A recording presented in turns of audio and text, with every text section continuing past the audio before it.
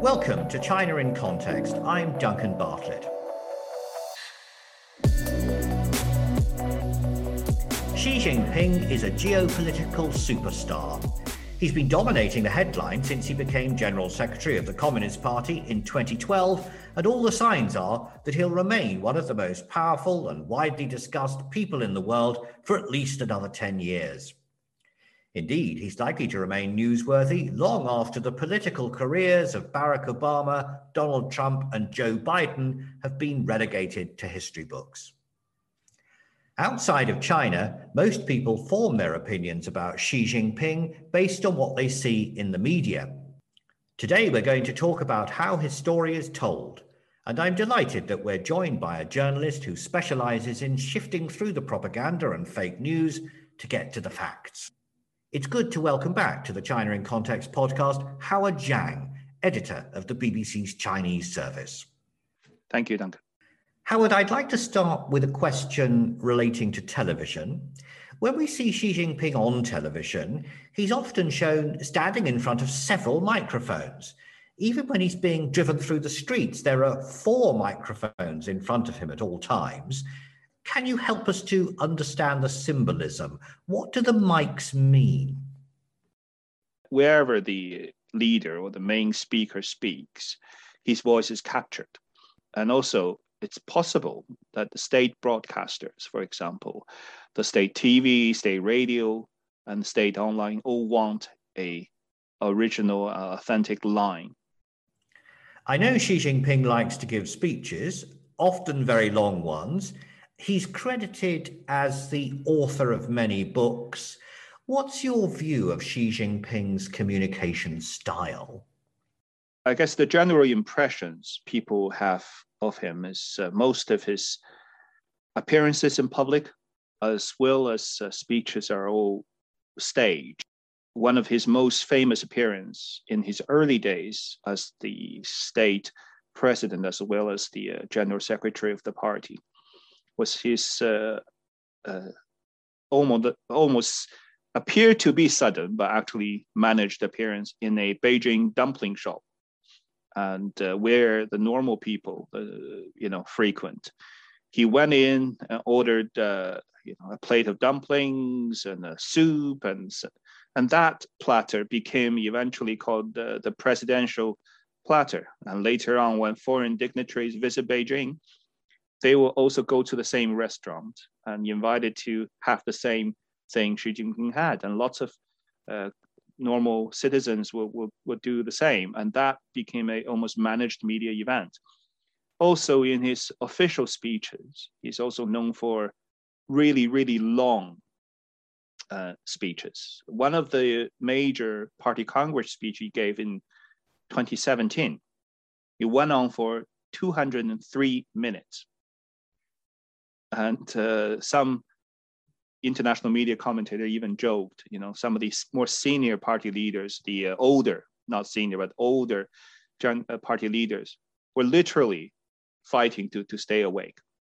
And in recent years, his communication, his speeches are more filled with what people perceive as combative languages. For example, in March this year, in one of his speeches to party leaders, he mentioned the word struggle, 斗争 in Chinese, means to fight, or also in fight, 14 times. In another speech, 58 times.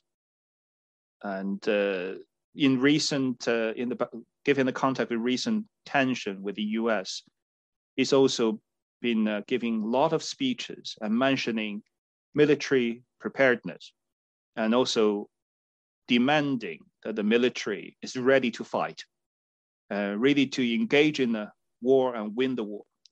And there were also a whole list of international media and many media observers counting the times of how many times he mentioned the word fight or war. And I think that's the overall impression people have of him in terms of communication style. Well, I can understand why many people might regard him as sounding quite belligerent then. When you look at the official Chinese sources, You must be faced with a bewildering amount of news about Xi Jinping, his thoughts, his activities. How do you sift through that to find the stories which you think are important and of value for the viewers and listeners of the BBC?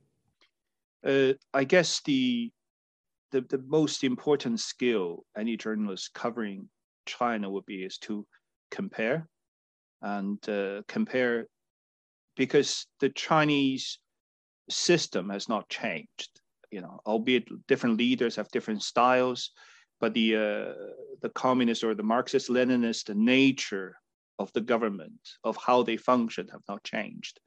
One of the tricks I guess people do is to identify whether the latest speech, this long 65 or 100-page speech, got anything different or anything more important, is to compare it with the speech whoever's in the position of president or general secretary gave 5 years ago, or 10 years ago, or 15 years ago, because every 5 years there's a major party congress.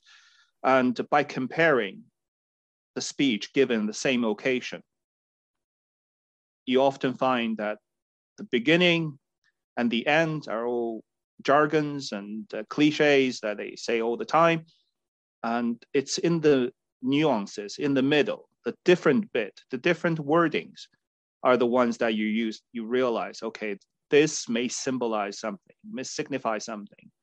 Then we go to, of course, the scholars, the experts, trying to get reinforcement of what this actually means, or interpretations of others. And that's how, I guess, for big political stories, you get what you need. And also for stories to do with society, to do with the economy, also you have to read through the lines, trying to compare the data, because most experts would say it's very difficult to trust the Chinese official source as a data source. You just have to do lots of this comparison and trying to reference it around, and trying to get a common sense story idea out of it.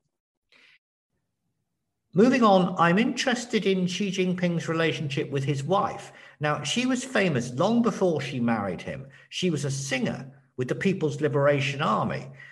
You must see a lot of gossip about Xi's family life and his personal life. How do you decide what's credible and what's worth reporting?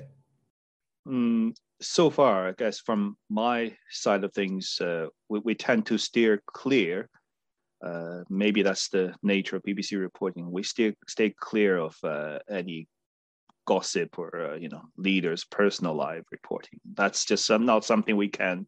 I challenge any journalist in the world, unless you've got firsthand accounts from a direct person involved in that relationship. It's very, very difficult to ascertain the veracity of the story. So we steer clear of that. But we do report on things. For example, I think it was 5 years ago, if anybody remember, there was this Causeway Bay in Hong Kong booksellers story, booksellers being kidnapped. And out of the few kidnapped, one of them published a book exactly on the topic of Xi Jinping and his, quote unquote, lovers. And again, we have no knowledge and cannot really comment on how true those stories were or how fictitious those stories were. But because his publishing house published that book, the person was hauled at that time illegally across the border and to mainland China, and until there was a forced confession. And that's the type of sensitivity we're talking about. I'm going to invite you to speculate just a little now. Judging from what you've observed, how do you think Xi Jinping regards the press coverage of China written by journalists from other countries? Does it matter if China gets a bad press, provided it's receiving attention? Again, I think that goes back to the perspectives. From observation and then from the treatment of the international media received, I think in the early days of Xi Jinping's government, we were talking about post 2012, when he first came in as General Secretary and President, international media had, I think, 1 or 2 years of relative freedom. Well, I wouldn't say the freedom to do everything, but not as bad a situation as they're having now. And there was a sense, genuine sense, that the Chinese government was trying to win favors or win the good attention from Western media to tell the China story. Xi Jinping famously told Chinese media that they should go out and also tell the success stories of China, to tell the China story well. And that's all in public knowledge. And so I can only assume that was the same intention. The Chinese government were inviting lots of journalists from international media organizations to visit China. They've organized paid junkets for journalists to go to different areas. And so there was a lot of that. But in recent years, especially since the Trump years, President Trump year, when there's a major kind of rupture of relations between U.S. and China since the trade war, and it seems now more and more that whoever's in charge of the Chinese press control and people seems to be having the sense that it's almost useless trying to gain any positive attention of international media anymore. And last year and all the way into this year, during the Hong Kong protests, during lots of controversial moments, we've seen major international news organizations, journalists in China, the likes of New York Times, Wall Street Journal, the BBC, all got journalists, whether it's kicked out or forced out, whatnot. So whether that was directly from Xi Jinping's order, we don't know, but you feel the whole attitude is shifting, and the strategy of dealing with international media is shifting as well. The Chinese state media often emphasizes Xi's role as the national military chief. He supervised a major overhaul of China's armed forces. What do you make of that process? If you ask experts, which we've interviewed in the past, I think there are essentially two sides to this story. Yes, he's reformed the structure of the Chinese military, put a lot more emphasis on what you call it, the more modernized warfare side of things, missiles,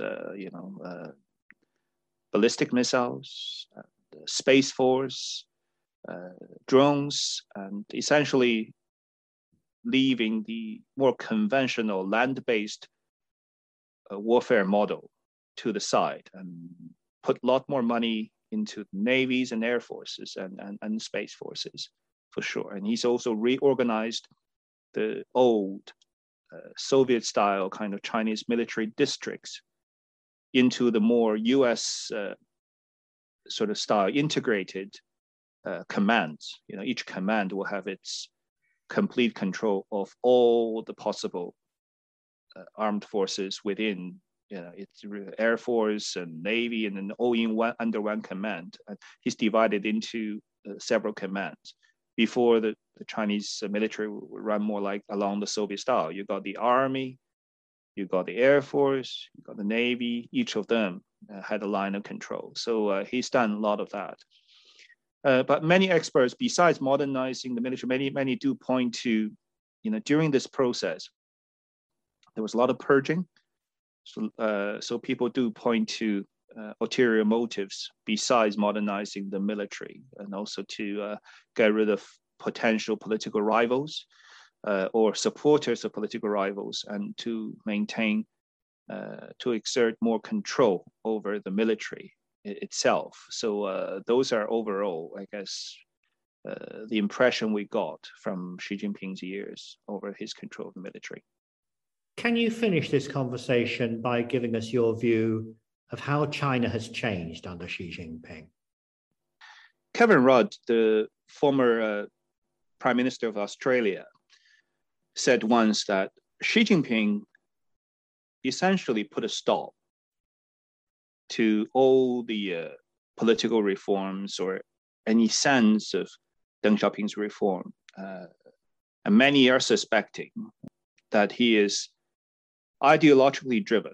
He actually believes in the Marxist-Leninist ideology, and many of the things he's doing, punishing private enterprises and stopping the expansion of the private sector and trying to reintroduce almost sense of planned economy and lots of things he's doing. He is trying to take China back into the more orthodoxy of communism. And that's what many are seeing. And of course, many are seeing this with horror. All the economic achievements, developments in China achieved over the past 40 years. I think the great majority of experts would attribute that to economic liberalization rather than planned economy. And so now, besides not having any more political liberalization, we're seeing even the economic side backsliding into a more communist orthodoxy. And that's, I guess, the overall impression the world is actually seeing in front of us. Thank you, Howard. That was Howard Zhang, China Editor of the BBC. This podcast is produced by the SOAS China Institute, and you can find out more about our activities, including our latest courses and research, on our website. The website is SOAS, that's soas.ac.uk. Alternatively, you can type SOAS China Institute into a search engine and it should pop up straight away.